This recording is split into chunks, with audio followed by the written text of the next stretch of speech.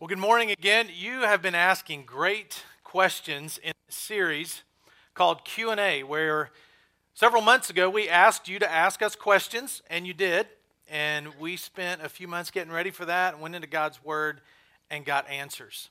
And today, as we're getting closer to the end of the series, we're in an exciting time where you're going to hear answers to several of the questions that you asked. I want to say good morning to the people at our Six Forks location. We're nearing the end of this series, and we're glad that they could join us.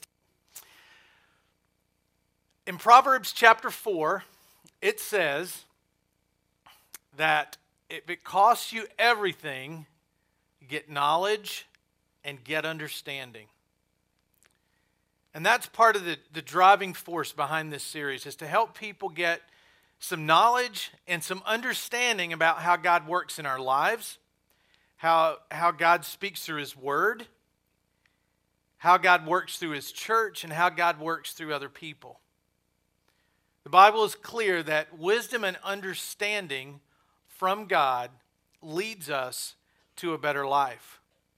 And so when we laid all these questions out, it was very apparent that we were not going to be able to answer every single question you asked. So we kind of together and we came up with the one that really needed to be done a whole message about, and then the ones that we can kind of just answer in one day. And that's what we're going to do today. Today's going to be done in kind of an interview format. I have one of my good friends, his name's Dan Blazer. Dan, if you could come on up. Dan is a lifetime student of the Bible. He's a very good friend of mine. He's on my pastoral leadership council. He's a Duke professor. He's a very wise person. He knows God. He knows God's Word. And he's going to share some of his wisdom with us today as we seek to go into God's Word and get some answers. So Dan, thanks for being here today and answering some of these questions. Donnie, it's really good to be here. Wanted to start out by saying I'm not a theologian. I'm not a philosopher. I'm like many people at Life Point. I'm searching. Just been searching a little longer than most. And so, and I'm still searching. And I think, we never will understand everything until we get to heaven. But it's exciting to me to look in God's Word and try to understand some of the things that really puzzle us about the world around us. Well, let's jump right into the questions. A lot of the questions were scientific. Many of them had to do with specific scriptures, and we're going to deal with most of those today. But the first one is one that probably a lot of people have, especially college students, because mostly secular university professors are going to fall down on one side of this issue, and that's the issue between micro and macroevolution. Kind of explain the differences, and the way that question was asked was, what's the difference between microevolution and macroevolution? Well, let's start with microevolution, which, by the way, Darwin never actually saw himself, but is something that has been seen since that time. And I'll start out by saying this is actually a fact and not a theory, which I want to distinguish from macroevolution, which I think is a theory. Microevolution perhaps can best be illustrated, rather than trying to define it, by going right to the place where Darwin did a lot of his work, and that's in the Galapagos Islands. These islands are pretty harsh environments, and yet there's a wide variety of wildlife on these. And one variety are finches. And these islands go through climate changes, not just one day or one season, but actually changes that occur over a much longer period of time, let's say 3 or 4 years. And they may go through 3 or 4 years of drought, and then they may go through 3 or 4 years where there's quite a bit of rain. And these finches multiply fairly quickly, and when things get dry, there's a variety of these finches. Some have beaks that are better able to get food when the foliage is dry, and others have beaks that are better able to get food when it's a wet area. And so when it's a dry period for 3 or 4 years, the finches that have beaks that can get the dry food predominate. And then when it becomes wet, then the finches that have the beaks that are adapted to the wet actually will predominate for a period of time. And this is actually the process of natural selection on this very minor factor about just sort of the size and shape of a finch's beak, which is something that would be hard for any just normal person to see. Macroevolution, in contrast, are much larger changes over what is theorized to be a much longer period of time. And this is where a lot of debate obviously comes in, because many scientists accept macroevolution as being fact, just like they would accept microevolution as being fact. And again, there's a lot of debate about this. I would say that there are a couple of things that I think Christians can keep in mind that might help them not to sort of feel like they're totally trapped by scientists. But for one, God could create us as individuals in any way he wanted to. And so he could create us where it looked like we evolved from, let's say, a higher ape. In fact, we do share about 97% of our DNA with the higher apes. But that doesn't mean that we necessarily evolved from them. It just means that may be the way that God created animals themselves. Another thing I think to keep in mind that's always been sort of a problem for those who see evolution occurring as the only thing that's sort of driving life, and that is intelligent design, what people have called intelligent design. Easily illustrated, how did I come to have an eye, just like the eye that I have? How do you imagine various steps occurring that will lead an individual to have an eye? So I think in summary, there are two things I would have people keep in mind. Number one, macroevolution is a theory, microevolution I think is a fact. But number two, and the most important thing to remember, is we are created beings. That's what we read in Scripture, and we can't get away from that, and we should not try to get away from that. Well, another question that's very much related, especially to the macroevolution question, is this idea of how was the earth created? How did this whole thing come to be? And a person asked the question, can you explain the gap theory of creation? Wasn't that on everybody's mind this morning when you got up? Like, man, that gap theory of creation, how does that work? And here we have somebody who's going to explain it to us. Well, first off, interestingly, the gap theory of creation actually had nothing to do with evolution. It actually was about 50, maybe to 75 years older than the theory of evolution that Darwin proposed. The gap theory came about when Christians who became geologists and began to study the earth were having a great difficulty in trying to understand why the earth looked so old, and yet it said we were created in 6 days, and God rested on the seventh day. And so this theory emerged, suggesting that there was a gap between Genesis verse 1, and Genesis verse 2. And that millions, perhaps billions of years passed during that time. And then after verse 2 of Genesis chapter 1, then the 6 days of creation just sort of step through in the usual 24-hour way. There are other people who say, well, maybe what we have are each of the days are much longer. In other words, as Peter suggested, a day is 1,000 years or 1,000,000 years, and 1,000,000 years is a day. Again, we're looking back in time. All of these are theories that are trying to explain things we see, perhaps through the eyes of a scientist, but also through the eyes of a Christian. Yeah, and it's interesting, when we're talking about evolution and creation, it really comes down to faith, no matter which side people fall on, whether it's a secularist side that, okay, we evolved from this little organism, it just got bigger and bigger, and then an ape, and then us, or whether you believe what the Bible says about how humans got here and were created by God. All of it is by faith. We don't have like this secret video that we only show some people that shows how it all happened. It all comes down to faith. In the Bible it says without faith it's impossible to please God. And when it comes to questions like this, it's really good to dig in and see why different people believe different things and how you can form your opinion. But at the end of the day, it's on faith that God did exactly what he said he did. Some of the questions we had, Dan, had to do with specific scriptures. I guess when people were reading during their quiet times or just picking up scripture, and starting to read it, there are some that are kind of difficult to understand, and they seem like they might say something they don't say, and it can be a little difficult. And one of those scriptures is in Luke 14, verse 26, and that has to do with when Jesus is telling his followers what it takes to follow him. And he says, "If anyone comes to me and does not hate his father and mother, his wife and children, his brothers and sisters, yes, even his own life, he cannot be my disciple." So the obvious question from that is, why would Jesus, who is God in the flesh, the God of love, say that you need to hate somebody in order to follow him?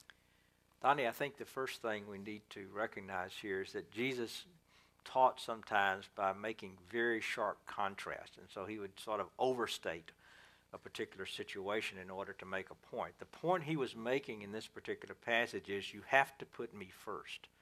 If you say you're a Christ follower, if you're going to follow me, then you have to put me first. You can't put your family first. You can't put other things first.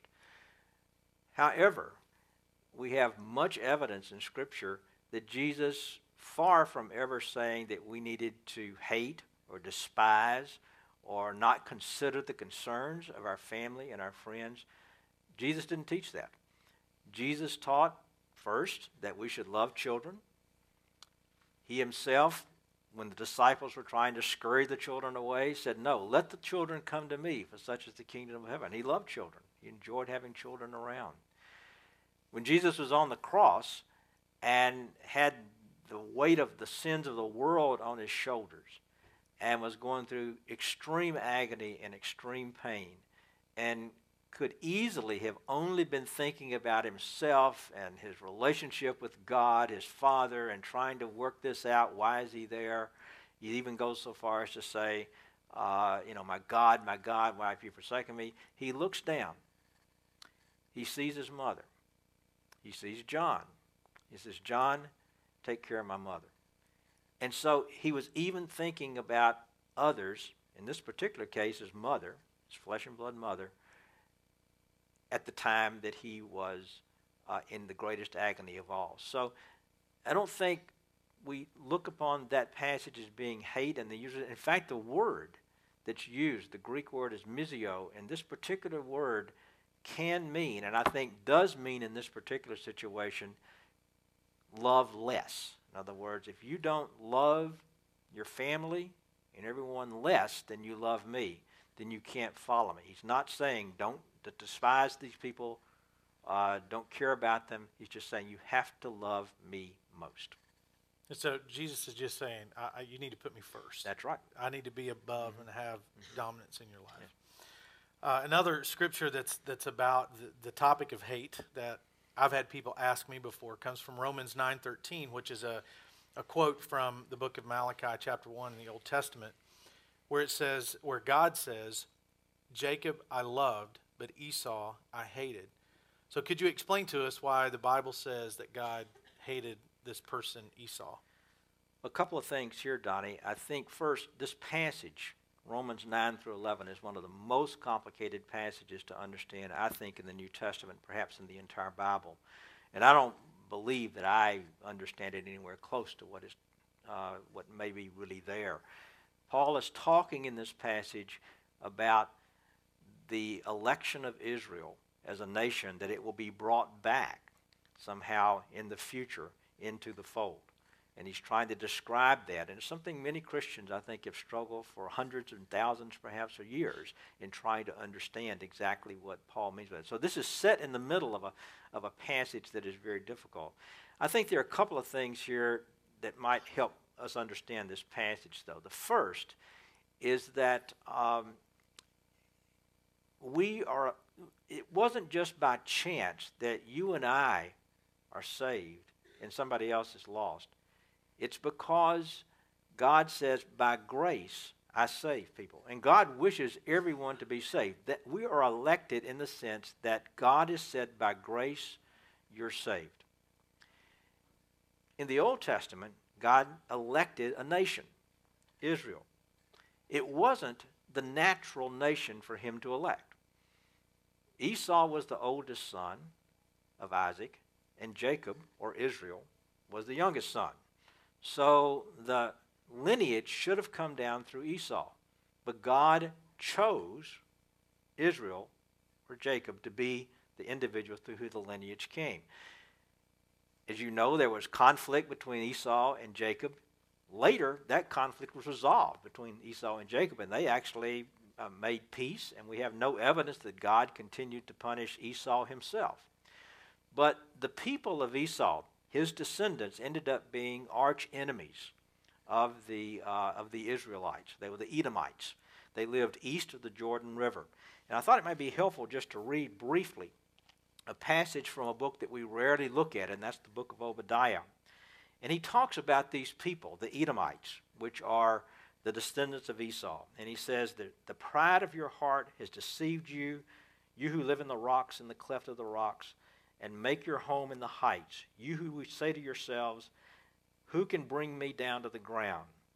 I will bring you down, declares the Lord. And then on over a little bit more, he says, because of the violence against your brother Jacob, you will be covered with shame, you will be destroyed forever. He's not talking here about the actual Esau and the actual Jacob. He's talking about the nation of Edom, and he's talking about the nation of Israel. And so this is a way that he uses names of individuals to describe conflicts between nations that took place in the past, and the conflict specifically relating to his chosen nation, Israel, and the nation that was warring against Israel. Okay. So how's that relate to our, like today? Like, the Israel and Edom, and that didn't make sense with Jacob and Esau. How does that relate to us today? Well, I think God, we might think, well, God hates sin. God hates sinners. So God must hate this person over here who's not going to church every Sunday. And it's very easy for us to sort of assume that this gets down to a very personal, specific situation, or God loves me. I do believe God loves me, but I think God loves Christians. And so I think we need to realize that we as Christians form a group, and there are individuals in groups that war against us today. And I think we need to keep that in mind. We're not immune to those who hate us and who would like to see us destroyed. And the comfort we have is that God will not let those peoples who wish to see us as Christians destroyed, destroy us. Another question that had to do with salvation, a couple questions that had to do with it. First one came from Acts 16:31, where the disciples were beginning to share the message of Christ with a world that needed to hear it. And when they would go out and tell people about Jesus, and they were establishing the first church, people would make responses. And at one point, in verse 31 of chapter 16, the disciples replied to these people they were speaking to. They said, believe in the Lord Jesus, and you will be saved, you and your household.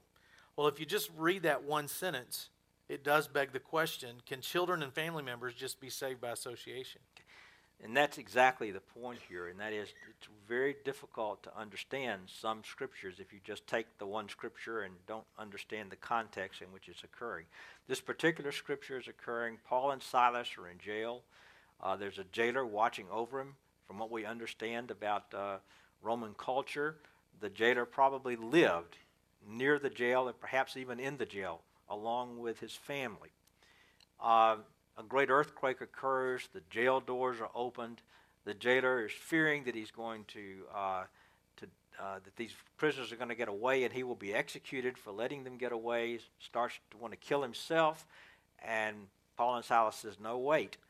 And they preach to him, and he believes, and then he immediately takes Paul and Silas into the family. Perhaps the family was even around during some of this. We don't know exactly what happened. But I think the key passage here, Donnie, in sort of bringing this story together is verse 34. And it talks about how the jailer brought them into his house, in other words, his own personal house from the jail, set a meal before them, and the whole family was filled with joy. And not to say just because they were baptized or just because they happened to be saved by chance. It says because they had come to believe in God. And so it's important for us to read these passages in context. Good. So the whole family, it wasn't just the jailer and then his whole family got saved because of him. It was they each believed. That's right. Themselves. Another question that has to do with salvation.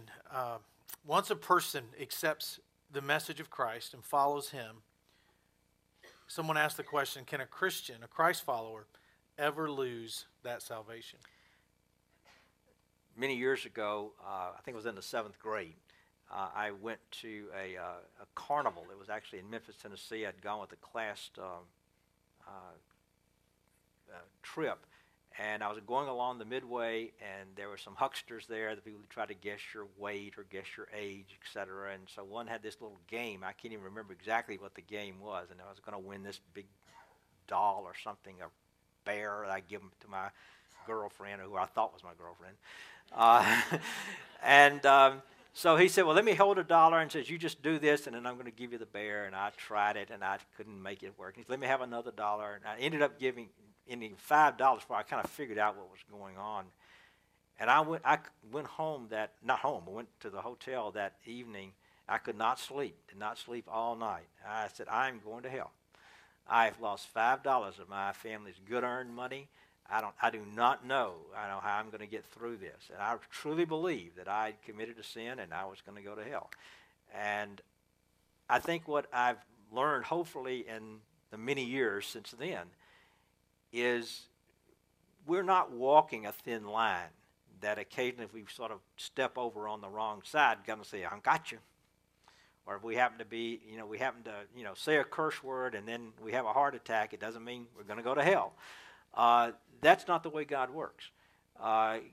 He realizes we're fallible people. He realizes we're people who make mistakes. And because we make mistakes, there's certainly that. So we're walking a very wide line. On the other hand, I think we have to remember that because God has saved us through his grace and not through any work that we have, that does not mean we can just do anything we want to do. That does not show a love for God. I truly believe that Christians can turn their backs on God, which is something very different than somebody who sort of makes an inadvertent mistake. So our salvation is not something we can lose like our car keys. No. But it is something that a person can consciously reject and walk away from God.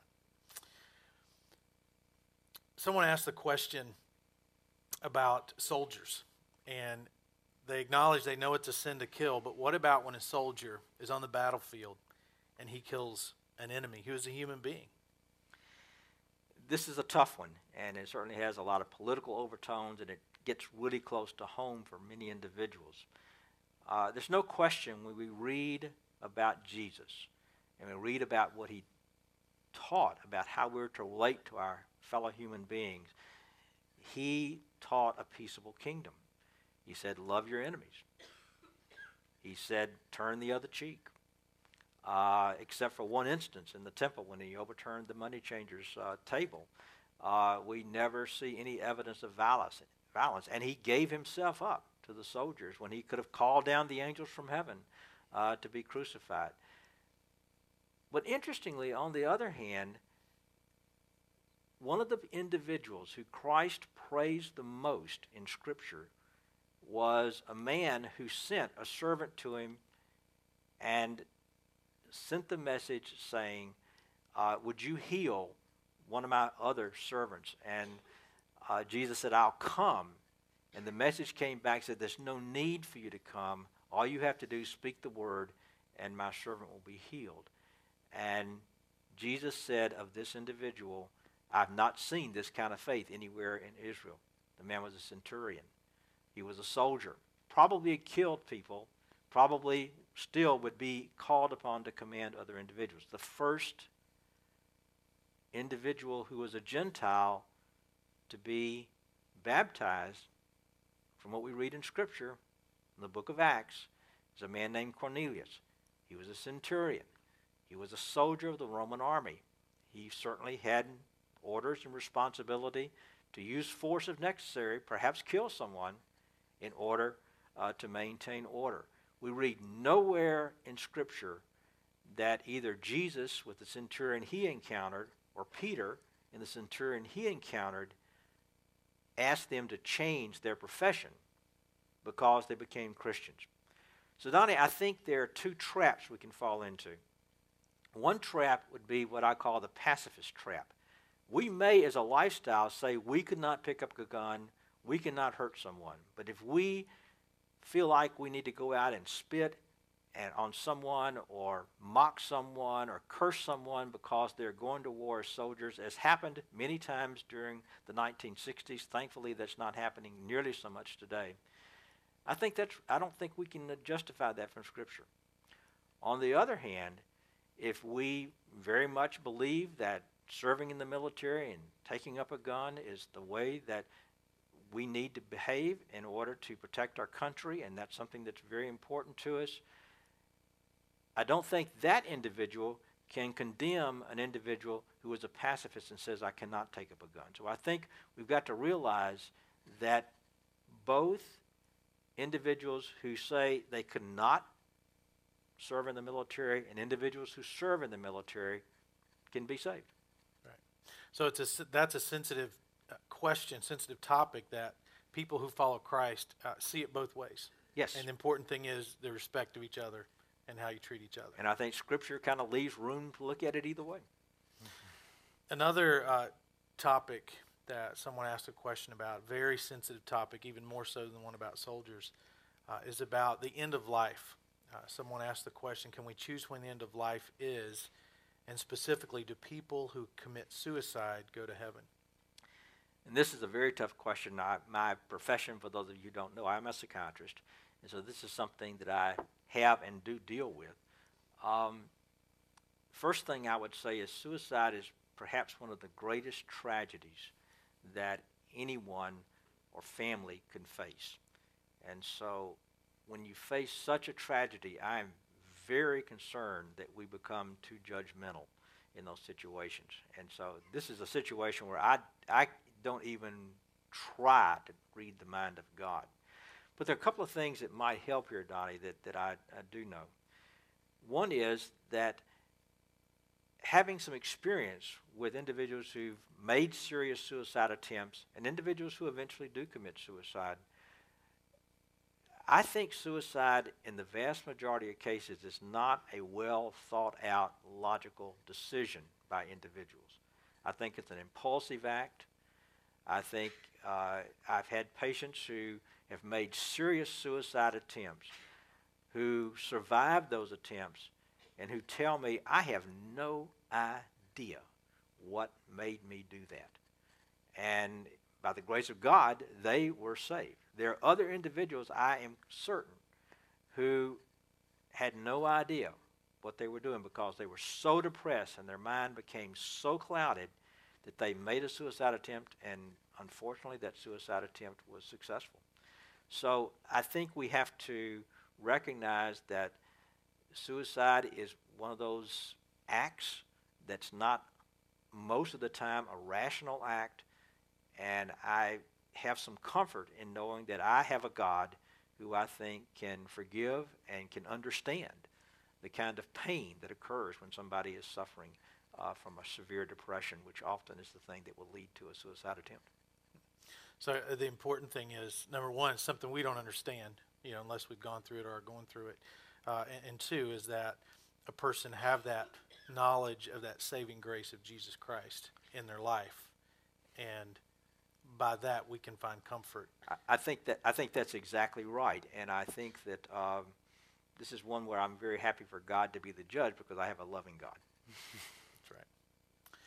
The last question someone asked, the last question we're going to deal with today is, do bad people get to go to heaven? I hope so, because I think we're all bad. Romans 3:23 says, all sin and fall short of the glory of God. And I think we have so many passages from Jesus where he says, before you start pulling that speck out of the other person's eye, you better take that log out of your own eye. We all sin. So, yes, bad people can go to heaven. But it gets back to something, Donnie, we were talking about before, and that is that does that mean we can just sin freely? And very soon after this particular passage, we read in Romans 6, 1 and 2, and it might be good just for us to take a look at that passage just for a second. Get over to it just a moment. Where it says, what do we say then? Shall we go on sinning so that grace may increase? By no means. We died to sin. How can we live in it any longer? And so I think Paul recognizes, and I think the scriptures are very clear, that we're all bad. None of us earn our salvation. We're saved by grace. But that does not give us license to do whatever we want to. We have to work hard at being the best people we can for Christ. And that is working hard at being the best we can for Christ is what God asks us to do. He doesn't ask us to be perfect. He doesn't ask us to be sinless, because that's impossible for any of us to do. But because of His grace and His love, each of us, someday when this life is over, we're going to be able to stand before God completely clothed in the righteousness, the right standing of Jesus Christ. And that's how bad people get to go to heaven. Well, you asked great, great questions in this entire series. Some that we weren't able to get to. Most we hope we were able to answer them. If there was a question you had that you didn't get answered, just come up and talk to me, and I'll either answer it or point you to someone who can. But never think that it's about just getting all the right answers, because we'll never have all the right answers. We'll never be able to have a complete, exhaustive list of all the questions in life and have them answered and then say, now I can trust God because I've got all my questions answered. One of the songs that we sang early in the service said, I believe if I feel it or not. And that's where I would hope to see everybody get who's wanting to connect with God through Christ, is that you're going to believe in the message of Christ, whether you have all the answers or whether or not you feel it. We went through this series because we felt like there were significant questions that people have that they want answered and will help them connect with God in a whole new way. So thanks for your attention, thanks for listening, and thank you for submitting the questions. Let's pray.